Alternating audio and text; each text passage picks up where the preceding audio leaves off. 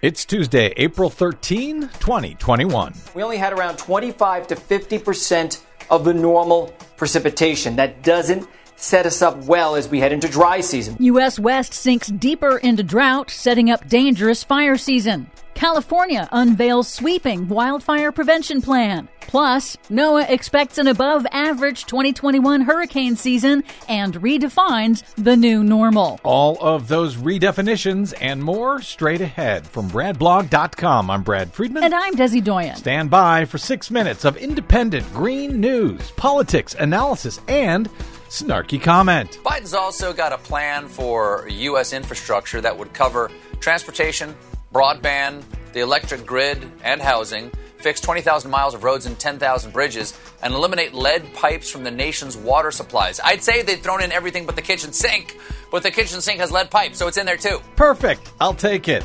This is your Green News Report.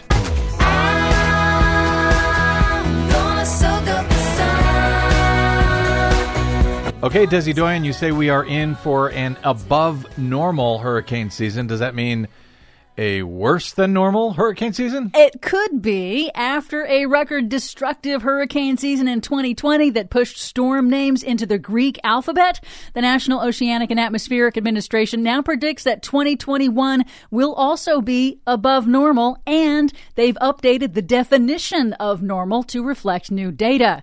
It is official. More tropical storms are developing during the Atlantic hurricane season than in prior decades, fueled by warming ocean temperatures.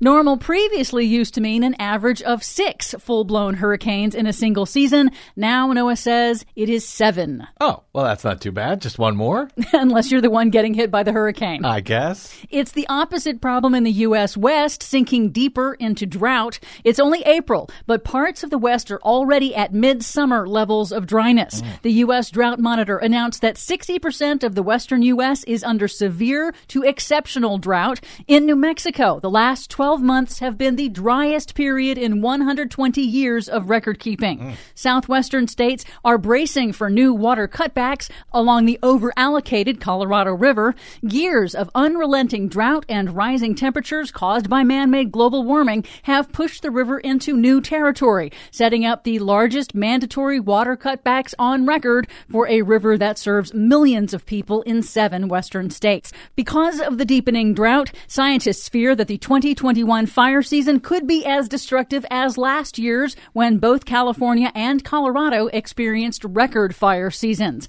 Today, California's mountain snowpack is less than 60% of normal, and its major reservoirs are only half full. Colorado's snowpack is melting now, earlier than usual. New studies show that global warming is lengthening dry spells and shrinking snowpack even in winter. CBS News meteorologist Jeff Berardelli explains that even if the West received more rain and snow, it would still not be enough. As temperatures increase, the evaporation overwhelms that. So unless we can stop global warming and climate change in its tracks, it's not going to be a great future for the West unless they can come up with some really phenomenal ways to manage this. Well, I'd just say that we stop global warming in its tracks, just like he suggests.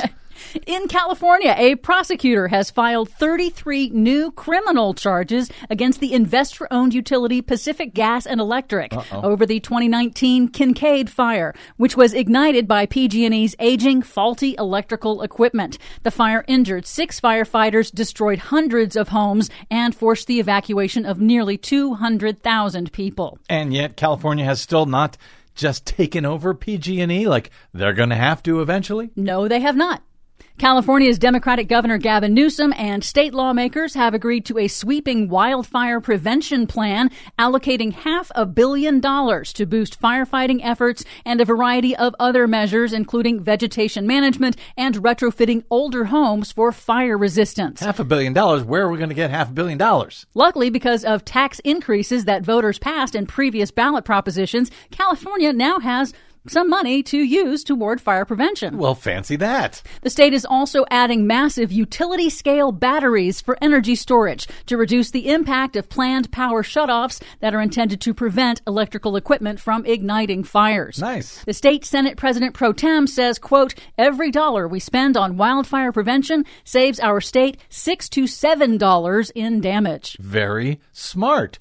What's gotten into these people? Finally, some very good news. In a last-minute settlement, 2 huge electric vehicle battery makers have reached a nearly $2 billion global settlement of a trade secrets case, which allows a new billion-dollar electric vehicle battery manufacturing plant to go forward in Georgia. That plant will supply batteries for Ford and Volkswagen electric vehicles. Without the settlement, the factory would have been blocked, costing thousands of jobs in a crucial swing state and threatening the supply of batteries for new EVs. Excellent. For much more on all of those stories and the ones we couldn't get to today, check out our website at greennews.bradblog.com.